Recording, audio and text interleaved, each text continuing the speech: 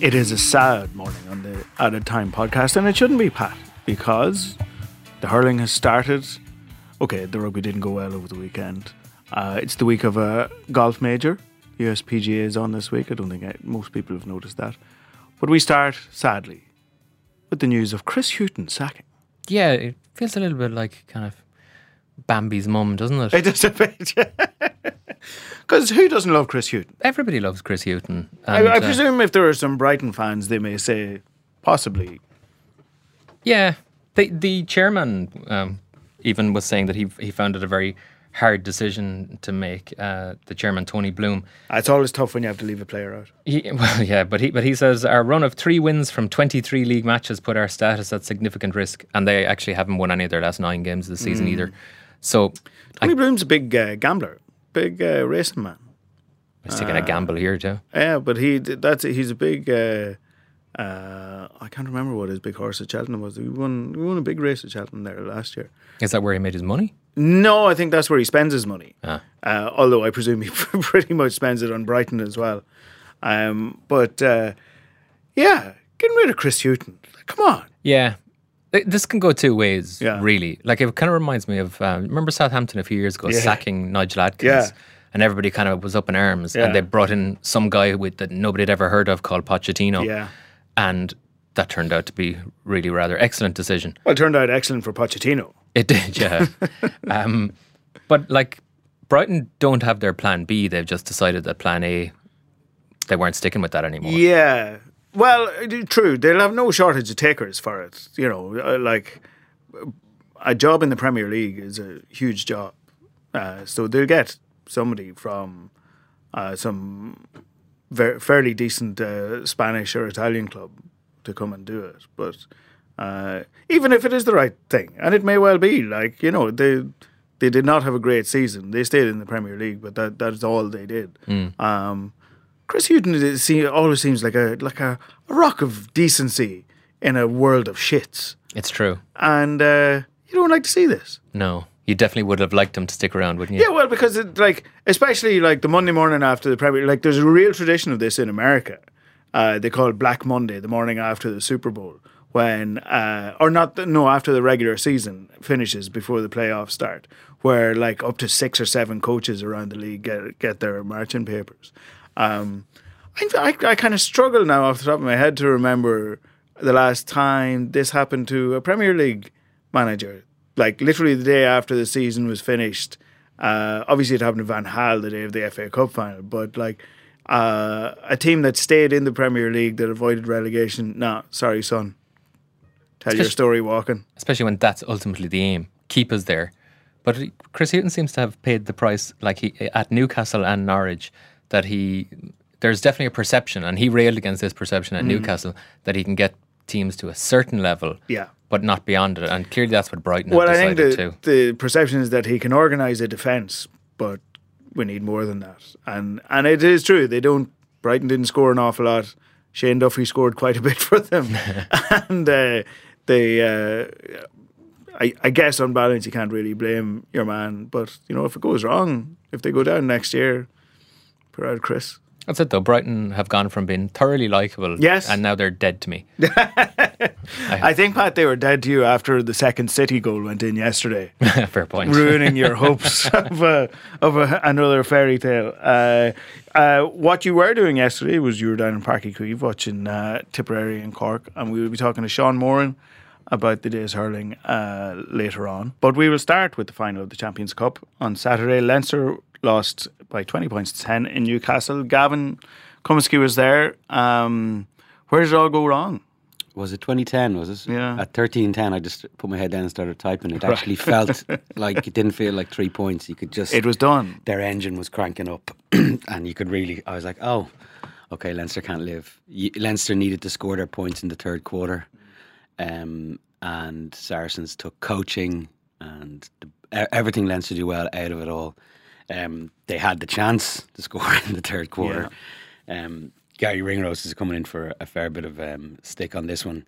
He had the 4 picture, against 2. The 5 against 5. I didn't see the 5th one. The picture doesn't lie when you freeze it. He looked up and The one thing about Gary Ringrose is he very rarely makes the wrong decision. Yeah. And what he actually did was what everyone wants him to do is drop the shoulder and spear into defences, but it was the wrong decision because Larmour was just screaming for it. They had it. It was just hands, try, and Leinster were 17-10 in front.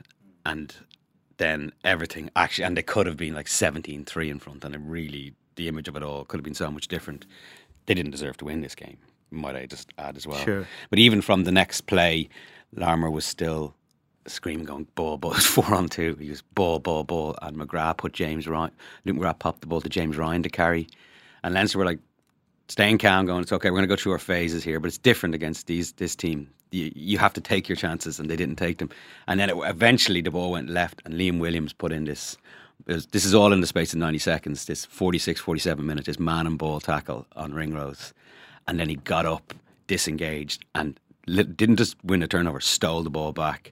And he just went, and as Owen Farrell kicked the touch up the halfway, he just went, oh. And what they did was Leinster early in the game had taken an assault from Saracens, like from Skelton, and all of them coming thumping in and had won a turnover.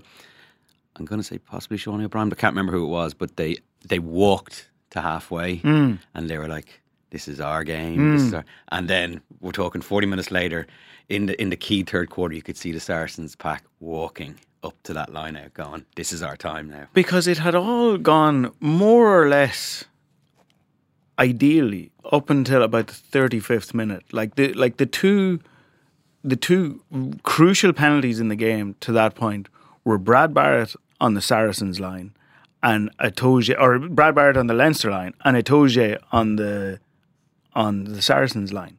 Two vital penalties that would have, and it was what we were talking about here last week. You were going, Saracens' discipline. This is a very even game, but Saracens' discipline is going to kill them here. And yet, just those 5 minutes before half time, they got back. They got back from 10-0 to 10-all. Yeah, and just turned it around. Well, a lot's been made of Luke McGrath's box kick, and Sexton was asked about it afterwards. Luke McGrath. What happened was Leinster said, we do not want to go in at 10-3 against this team. We always score points either side of halfway, and the clock had ticked into injury time, and Luke McGrath went up in the air, and the plan was they're sticking the ball on Billy Vunipola just on his 22, and they were going to get the slap back, or they're going to try and manufacture another 3 points and go in 13-3, and that was it, and just plant the seed it out in Saracens. And what happened was why Saracens are a better team than Leinster now. It's why they deserve to be champions. They won a penalty. Vunipola took it. The kick wasn't great, and the chasers didn't get up. And Billy Vunipola, who had this astonishing game, I was watching him throughout, he took it, and I think Rob Carney was off his feet, and that was the penalty. And this is still on the Saracens 22, yeah. And you're like, okay, grand.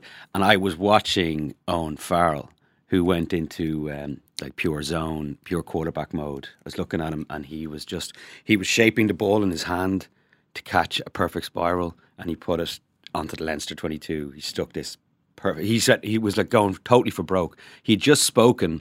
One of the Saracens players told us afterwards, they were great in the mix zone, actually, they're really revealing stuff. They were under the posts after Itoje had been yellow carded, and he was like, we need freedom now. We need to. Everything that we are has to come out now, and we're 10 points down, and we're down a man against this team.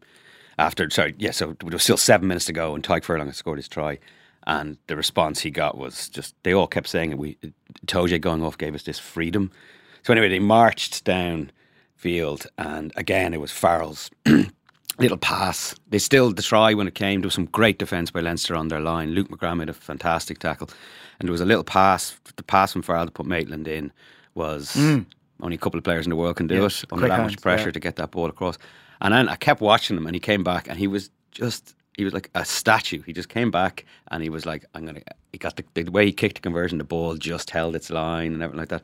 And you could see him. He's not Brad Barrett's the captain, but he's just a pure leadership of men. He just went. It was just resounding. 3 things: his big kick, his pass, and his conversion. And he was like, "That's what we're about, 10-all." And it was a huge momentum swing. The thing is, I've heard people kind of slightly criticise Luke McGrath, and why didn't he just kick it out? 40 minutes are on the clock. It's 10-3. You go in at half time. But I guess from the Leinster point of view, if you're of the mindset where we'll get in at the break 10-3 up, You're not going to beat Leinster or Saracens with that mindset, are you? Yeah, look, Sexton said it afterwards. In hindsight, it was the wrong decision. Decisions are always judged on hindsight. And he seemed to imply that it was his call as the captain in the out half, that he wanted the team to attack. He always does, you know what I mean? So, while, yeah, Luke McGrath should have put the ball dead, he could have made the decision himself and put the ball dead, going, 10-3, let's get out of here. And he would have probably had Sexton shouting at him going down the tunnel, you know? But, so he made the decision. It wasn't a good box kick. It wasn't a good decision. They all have to live with it, but I feel like if nobody gets hung out to dry because they got beaten fairly, I think no matter what they would have done, I even think like if the Ringrose try had gone in, from what Saracens did in afterwards, I just like Leinster, for example, right?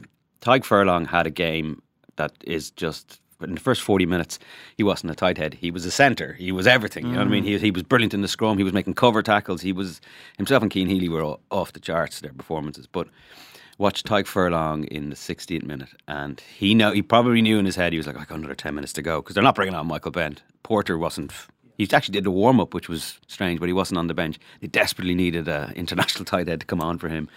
And like there was nothing in the tank because they were getting ragdolled by Will Skelton and Itoje and Cruz. Like the stuff that Cruz did to Sexton, he got him twice in the game. Once at that really key moment where Jack Conan got put back by Lowatsky, their 13, and then the ball went out to Sexton and Cruz nearly just eviscerated him.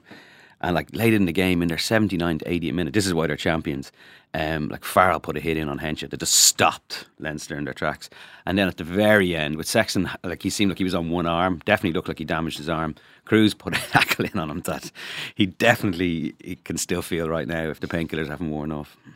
The figure on the dominant tackles in the game was off the charts. Saracens just drove them back constantly during the game, didn't they? It was slightly depressing to watch. Yeah, it was power. They made 207 tackles, but this is what they want to do. They're happy to do it. Like Leo Cullen was put to him afterwards.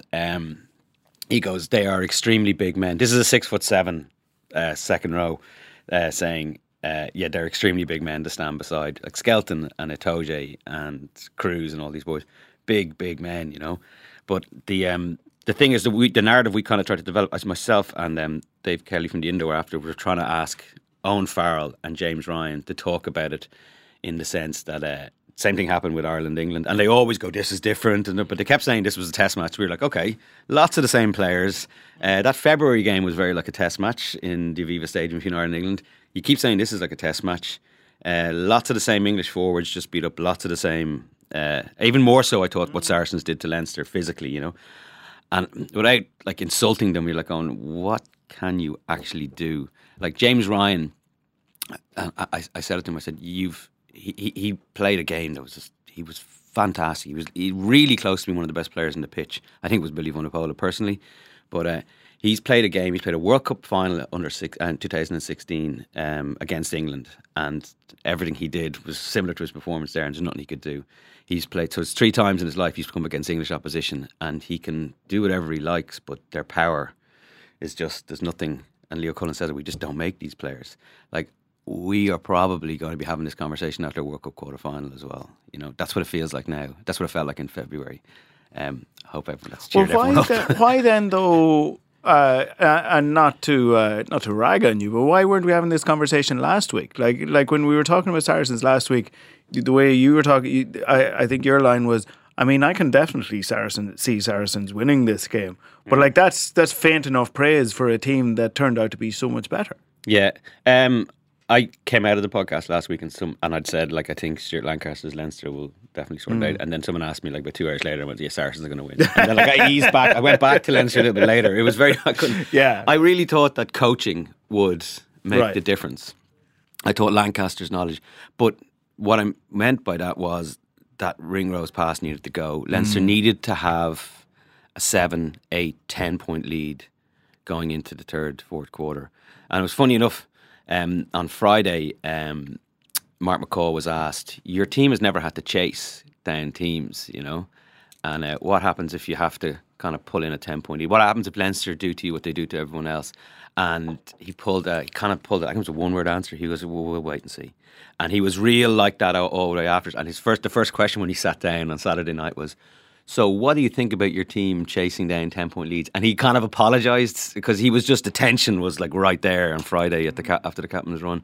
And he apologised and he goes, look, yeah, I'm sorry. And he was really open and honest. And we tried to corner him into going, stop saying you're just a pawn or a cog in this wheel. Like, you're the director of rugby of this team. He left with Ulster bottom of the Celtic League when he resigned from that job in 2007.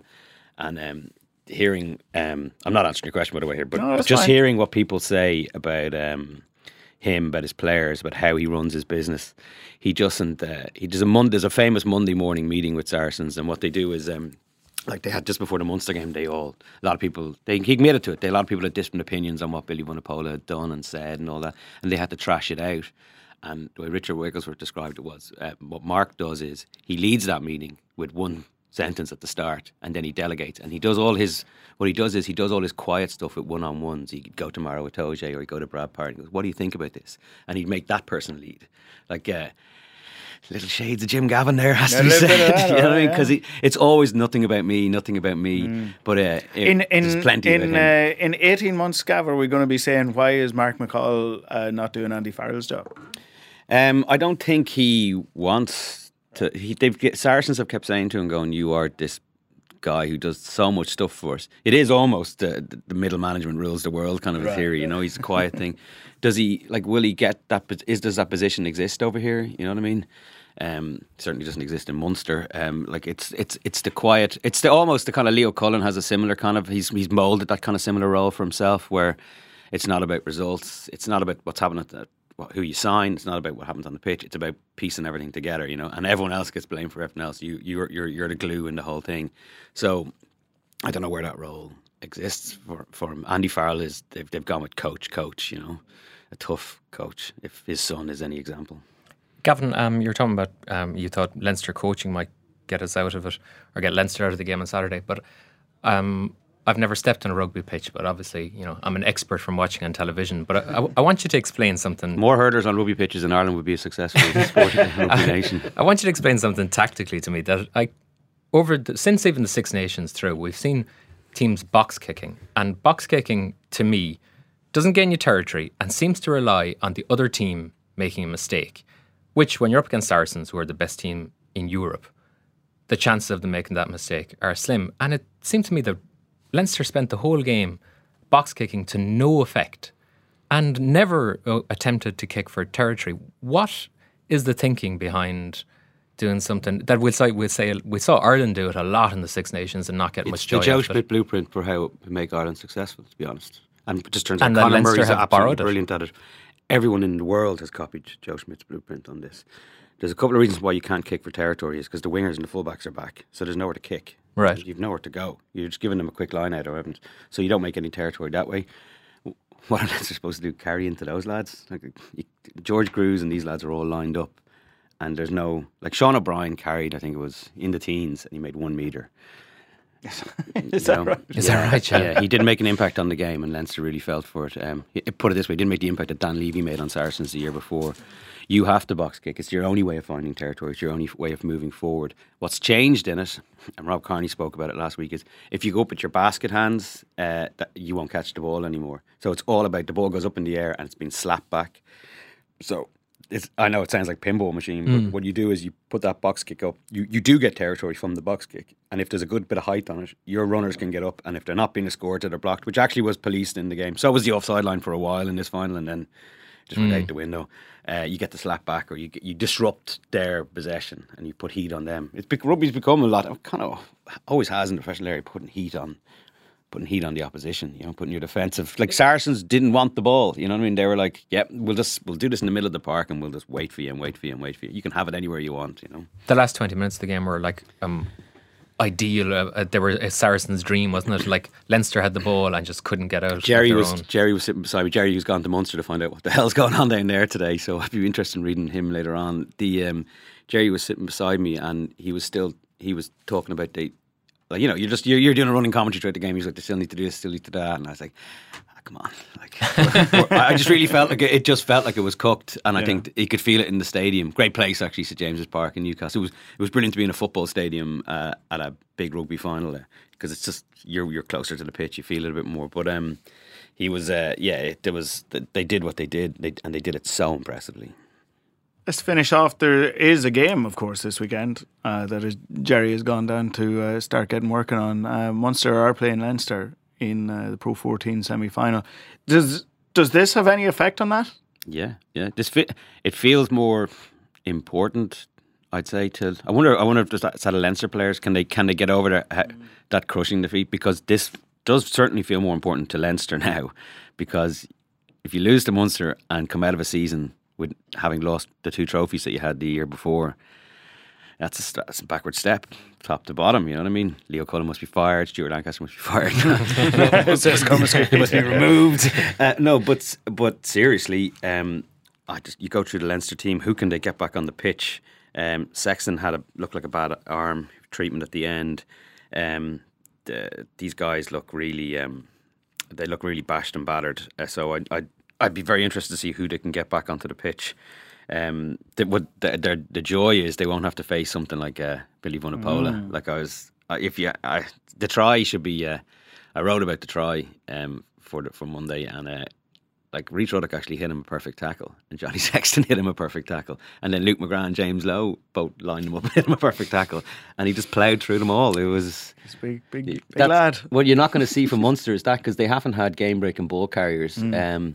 For all Peter O'Mahony's excellence this season, that's not what he does. I haven't seen enough of it from Tyg Byrne. CJ Standers, people give him a hard time. He only carries 25 times in a game, but it's the step he doesn't take that you see from Jack Conan.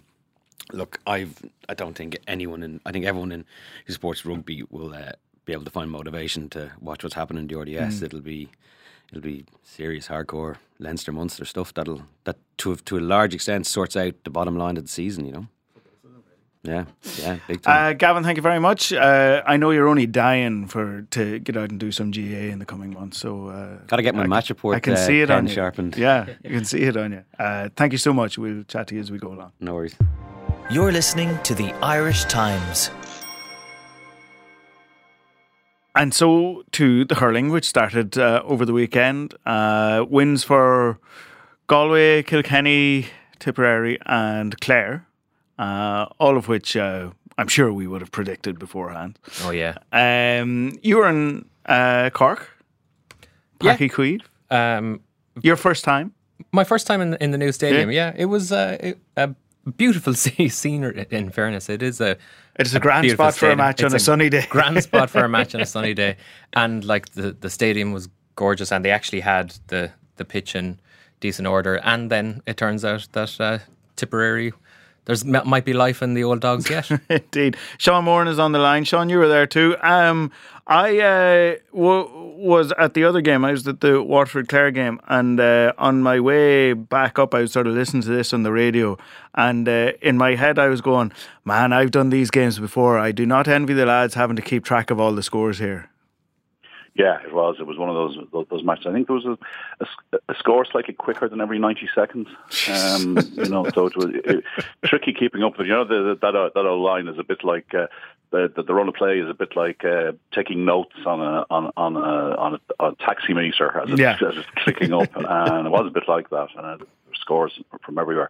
As Pat was saying, conditions were excellent. The controversy over the pitch. It's never really a controversy for the summer. The problem is all year round getting it right. So it was grand yesterday. Lovely weather. I'd enter a slight caveat that when you're up in the press box, as with press boxes, it seems to me, you're in the shade and you're slightly more elevated, and it was not warm. So nobody cares, Sean. Nobody cares. I know that. Yeah, I remember making that point before. That complaining about press facilities is a bit like someone in a sweet factory putting kind of a note into a bag saying it was very cold in here today. No one's really interested, but I knew you'd be interested. Yeah, well, thank you. Yeah, thank you for solving my wondering. These two tend to play games like this at least once every couple of years. I remember when Cork beat Tip, was it 2 years ago? Tip still scored something like 126 or 127. The games between them tend to be open, and this is how it worked. Yeah, and this is the second year of the new system. Last year they played out a kind of a strange epic that I think you were at, where Cork dominated the first half, Tip the second half, and this was very high scoring in an odd sort of way, because Cork, although they hit the front for a couple of times in the first half, seemed to be always coming from behind. They needed probably to just settle themselves when they pulled back the early lead. And people were saying afterwards that, it was important for Tip to actually regain the lead before half-time, even though, it's only a point here or there in a very high-scoring match. But I think it's sort of, it settled them as well. Seamus Cowan got the point that sent them in ahead. And in the second half, the wheels began to come off a bit for Cork. I felt, whereas they'd done very well. They'd done very well to absorb the punishment and counter strike in the first half.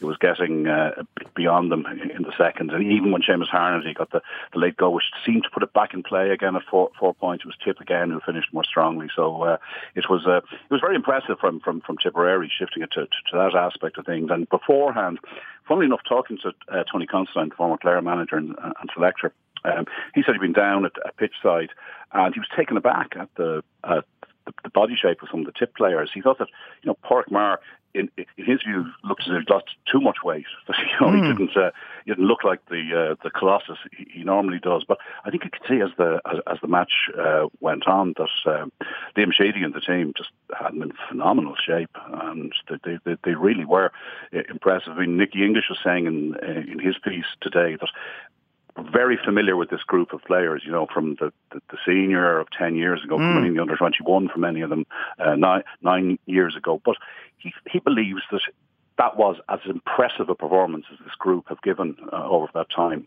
which was very, very impressive. Well, that's an interesting side of it, because Pat, we were texting back and forth on Friday night when the team was announced, and we were going, God, this is a very...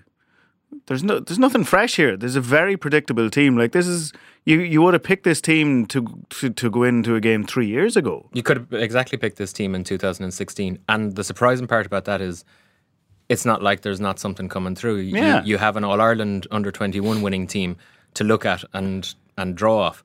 I guess what they decided was that they'd make a virtue of this, because you could argue that starting, say, Mark Keogh or Jake Morris or something like that in the forward line, and if they go into playing Cork in Cork, it's a tough start for young fellas. At the very least, if you've experienced guys like Bubbles playing, maybe that puts you on the front foot, as it turns out. Well, yeah, I mean, that's how it turned out. But I mean, you talk to more Tipperary people than I would. I don't think that was what the feeling would have been before the game. No, the general feeling was that this seemed like a slightly regressive step, or at the very least, it looked like. Yeah, we've seen how quickly hurling is going forward. Yeah. So it seems a worry to have a team that is also not going forward and developing. If you're literally putting out the same team you could have put out 3 years ago, that seems like a worry.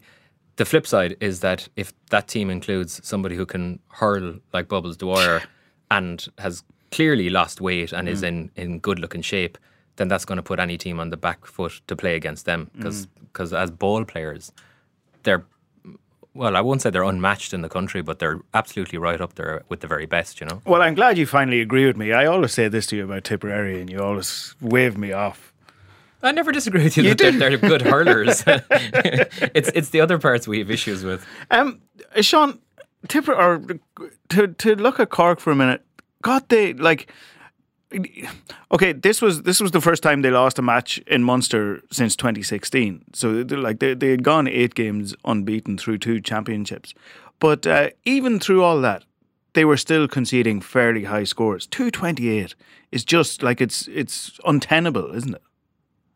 Yeah, it's an enormous score. I mean, we saw, I suppose, back in the 2014 All-Ireland final, the drawn match, like the huge aggregate score that Tip and Kilkenny put up, and Tip on Song are apt to do that. But it's a huge, it's plus 30, for Cork to concede. Interestingly, it's actually Tip's first win in a Munster Championship since they won the final in 2016. Yeah. So they didn't win. They went to qualifiers in 2017, and obviously last year famously didn't win a match. But yeah, for Cork, I think going into this, there were always question marks about the Cork defence, and I think as well as that there was a feeling which looks a little, I won't say lazy, but maybe presumptuous beforehand, that because they hadn't really impressed during the league, they were just playing cute, and they'd come good in the championship. And they got a very heavy beating from Tip in the last match of the league as well. They were unhinged a little bit at the start. I mean, Bill Cooper, who is sort of the anchor centre fielder for them, hurt his back in the warm-up and had to go off. So they were improvising a bit then and moved Luke Mee to the middle and brought in Robbie O'Flynn to the wing. So they had to make adjustments. But I was kind of taken aback at how scattered their defence looked at times. And, you know, in fairness, like Owen Cadogan had a good old tussle with Callan at certain points of particularly the first half. But, you know, Callan still runs out with 1-4. And I for both of the goals, the sight of players as dangerous as James Callan and John O'Dwyer just completely isolated inside the Cork defence, you know, was a real sign that the doors were flapping in the wind a bit, and that's not the way to be when you're playing a team that's as sharp and on its game as Tip were yesterday. Cork have to go to Limerick now, Pat. We're like, their summer could be over in a hurry here. That's the thing. I mean, losing a game against the Head in the Munster Championship could be death. And it happened twice yesterday, much to many people's surprise. But like for Cork to have to go to Limerick, realistically, Limerick are absolute favourites to win that game, coming in fresh as well. And Cork do have to do a lot of... They have to figure out a way of making that defence work, because the amount of space that they afforded Tipperary yesterday was shocking. And on the flip side, you could see some of Liam Sheedy's organisation coming in, because last year Anthony Nash completely burned Tipperary with puckouts. Tip were constantly getting caught doing shuttle runs from one side of the pitch, running after somebody like Conor Lehan, who they're not going to catch. Whereas yesterday, they stuck resolutely zonal. And anytime somebody switched a wing, one wing back was waving at the other wing back saying, he's now your man. And obviously there's a grey area in there where you can get caught occasionally, where he moves in between being your man and my man, and he can be found. But that was, like, Tip had a plan to shut down the puckouts, and that was to stay absolutely zonal. Whereas I don't really know what Cork's plan was. If it was to run around after guys like Seamus Callanan, as Sean says, it's not a good idea, you know. I was down at Walsh Park watching Clare play Waterford. Before you even get to the game, tell us about Walsh Park. Well, like, Walsh Park was lovely. To the point where I was asking one of the sort of locals beforehand, so what has been the problem down the years? Why, like, this is like, it was a lovely sunny day in the sunny southeast, but the pitch was lovely. The ground is grand. I mean, you know, it wouldn't be winning any design awards, but I mean, you can put 11,000, 12,000 people in there handy enough. And what it was over the years, the pitch has always been terrible, really, really terrible. And now the pitch is lovely now. And also, I think they sort of accepted their fate a little bit over the years with it, and just said, no, you couldn't be playing championship hurling in Walsh Park. Turns out you could. The interesting thing, though, yesterday was that I was sort of half expecting, after all the hullabaloo and all the sort of, yeah, look, we've got our game. God, it was fairly tepid applause now when the Waterford team walked out. Oh, really? Yeah, came out of the tunnel. They came out about 20 minutes before the game. And it wasn't welcome to hell. Like, it wasn't, you know, this is our house. You know, there wasn't a whole pile of that at all. And Clare were not made to feel uncomfortable. You got to say that. Like, they came out. They had 1-1 on the board after 3 minutes, and they were fine. Like, for most of the day, they were 5 points up going into the 70th minute, and Waterford came with a fine burst after that. But yeah, Walsh Park's a grand place to go. Not a problem with it at all. Sorry, Malky. One thing I'd say about it is that I saw a league match there last year. I think in more recent years, there have been kind of good reasons for its non-use. But I'm walking up on the Keene Road at the back of the terrace. There were these enormous metal brackets, kind of almost screwed into the back of the wall, like the terrace, to hold it up. Yeah. So I think there were structural issues there that needed to be taken care of. But isn't it interesting? And the other thing is, Sean, if you were starting from scratch, you wouldn't be putting an inter-county venue where it is. Like it, it is. It's amazing, really, when you think of it.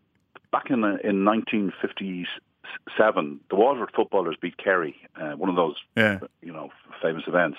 But it was said that there was inevitably a small crowd to start with there because it's kind of bang. It's like an English soccer ground in the middle of an entirely residential area. I'd say it's a glorified village green, like. Yeah, people began to wander in apparently in the second half from the houses around. Did they? From the houses to see what they heard what was going on. Yeah, and tried to wander in, but. It's an unusual location. It doesn't have a whole heap of space or opportunity to expand much beyond what it is. It's funny though, Malky, there's a school of thought out there like that last year Clare actually did a lot to help Limerick win the All-Ireland by the amount of road they took out of Galway over those kind of two epic semi-finals. But even though we know what level they were operating at last year, it kind of felt like they came into this game a little bit under the radar. We'd forgotten how good they are. Exactly. Like Clare were a puck of a ball from an All-Ireland final. And, they'd have absolutely fancied every bit of it against Limerick. There's no doubt whatsoever. Like they're a really solid team. They have a really good goalkeeper. They have some really tight defenders. Like Pat O'Connor was excellent yesterday, really excellent. You could see he's their captain. You could see there's a real leader of men instinct in him. They were missing Conor Cleary, but they were fine. They were okay.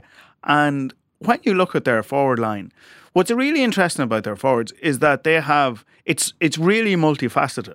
Like, so John Conlon is John Conlon, edge of the square, magnificent in the air, brilliant, a really underrated shooter actually, and so needs minding. Like, first and foremost, Conlon has to be shut down. Shane O'Donnell is still, like, he is an extraordinary hurler. Like, this was his first hurling match since he came back from Harvard. Like, he hasn't hurled for 9 months. His touch is, like, I would be, it must be up there in the top 5 in the country for making the ball stick. And he's not a big dude. Like, the ball always sticks to him. He has a really quicksilver pickup. He always manages to get the ball into his hand somehow. It's astounding to come back from America and bring that with him. Totally. And he was brilliant, kind of knitting everything together. Scored a point, which is not like him. Fed Tony Kelly for a couple more and set up the goal for Conlon. And look, Kelly is just beautiful. Like, he's such a beautiful hurler. I think Waterford messed up a little bit. Like, Conor Gleeson was nominally on him, but sort of left him go a bit and played his own game a little bit. Kind of defied Tony Kelly to kind of follow him a wee bit, like around the centre of the pitch. And that's fine, like there's something to be said for that. Like, it's a kind of a macho kind of, listen lads, we'll play our game, But man, Tony Kelly is Tony Kelly, and he sort of wandered around between the 45s, kind of getting into the game and getting out of the game, and you wouldn't see him until he had the ball in his hand, and by the time he had the ball in his hand, he had it pucked and it was over the bar. He scored 5 points from play, just from kind of generally finding space here and there, and not massive space. This was the thing. Like, Conlon found a huge amount of space for the goal, however he managed that, and I need to see it back properly to see how he managed to duck away from behind the ruck and find himself in so much space in front of the goal. All Kelly ever really needed was 2 or 3 yards of space. Like, I don't know if he ever took the ball onto a stick in the whole game. He basically took possession and bang. I think he had 8 shots and he scored 5 of them, and they were all from more or less the same spot around midfield. His last point, Kevin Moran just had a brain fart and put a clearance straight to him on the 45, like. But that's their attack. There's so many different parts to it, and like, of course, then you have Peter Duggan. Peter Duggan scored like 2 frees from his own 65. He had 8 frees. He scored them all. He didn't miss all day. His only wides were from sideline cuts, and he scored a big point from play. So, like, when you're setting out to stop them, where you have 4 big jobs to do there. Yeah, other counties have the same player in the forwards, like Cork and Tipper are occasionally criticised for having the same type of forward. Indeed. Clare have unbelievable variety, which they ask all these extra questions. It does make them really intriguing, yeah. Just to make the point about, it's a fair point. I'm not saying it as someone bashfully admitting that I felt Waterford might win this. But I think there were reasons for that slight uncertainty about Clare. They were missing like two of their half-back line. Okay, Shannon won't be coming back. So they will be stronger there. Tony Kelly, particularly like Walsh Park, is a small ground by inter-county hurling standards, and you've got long-range shooters. They can kind of make hay in it because it's the dimensions aren't quite the same, and for like Tony Kelly could shoot from anywhere, anyway, in any ground. But I think the experience of Tony Kelly is that when he's on his game, he looks the best hurler in the country. There are times when he does things that they're just so quick and calculated you can't imagine other people doing them. But teams have found that if you dedicate a man marker to him, you can stifle his game. And it's surprising there what Malachy was saying about how Waterford were a little bit laissez-faire in that regard. If you give him space and allow him pop up where he wants, you'll pay a heavy price for it.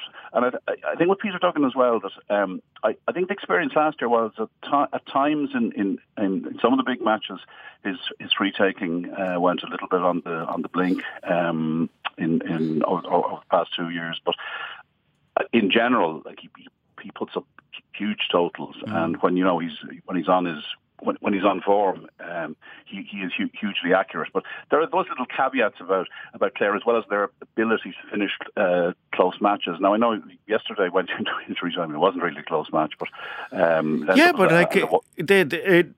was the big problem. Yes, like if they had come away from that having given Waterford a draw, like it would have been unforgivable. Like they were 5 points up going into injury time. All Waterford's only real hope, they had a couple of close-in frees that, there were 7 men on the line. One got deflected over the bar, one deflected wide. But then all of a sudden, like, Waterford Clare stopped making the ball stick in their forward line. Waterford kept lamping long balls down. Maurice Shanahan caught one, put it over the bar. Austin Gleeson caught one, put it over the bar. And all of a sudden, you were going, right lads, there's 2 minutes left here and Waterford are only a point down. Like they could feasibly win this, never mind get a draw. So Clare got out the door. Now they had a bit of a wind, and it was this kind of thing that was probably a blessing. They go away and go, listen, lads, we're not as great as we think we are. Yeah, it's great getting away win as well. I mean, I know there were 2 of them yesterday, but I mean, Clare were so strong in Ennis in their matches last year that the idea that they've won away. You're thinking they almost have to get to the final again. I know we'll see. A long way to go. We'll see. They have 3 weeks to before they play again now, so you wouldn't know what could happen. Listen, thank you, Sean. Thank you so much, and we will talk to you as the summer goes along. Thank you to Gavin, who was in earlier talking rugby. Thank you to you, Pat. Thanks, Mark. Thank you, Declan, behind the glass, and we will talk to everybody next week. Cheers.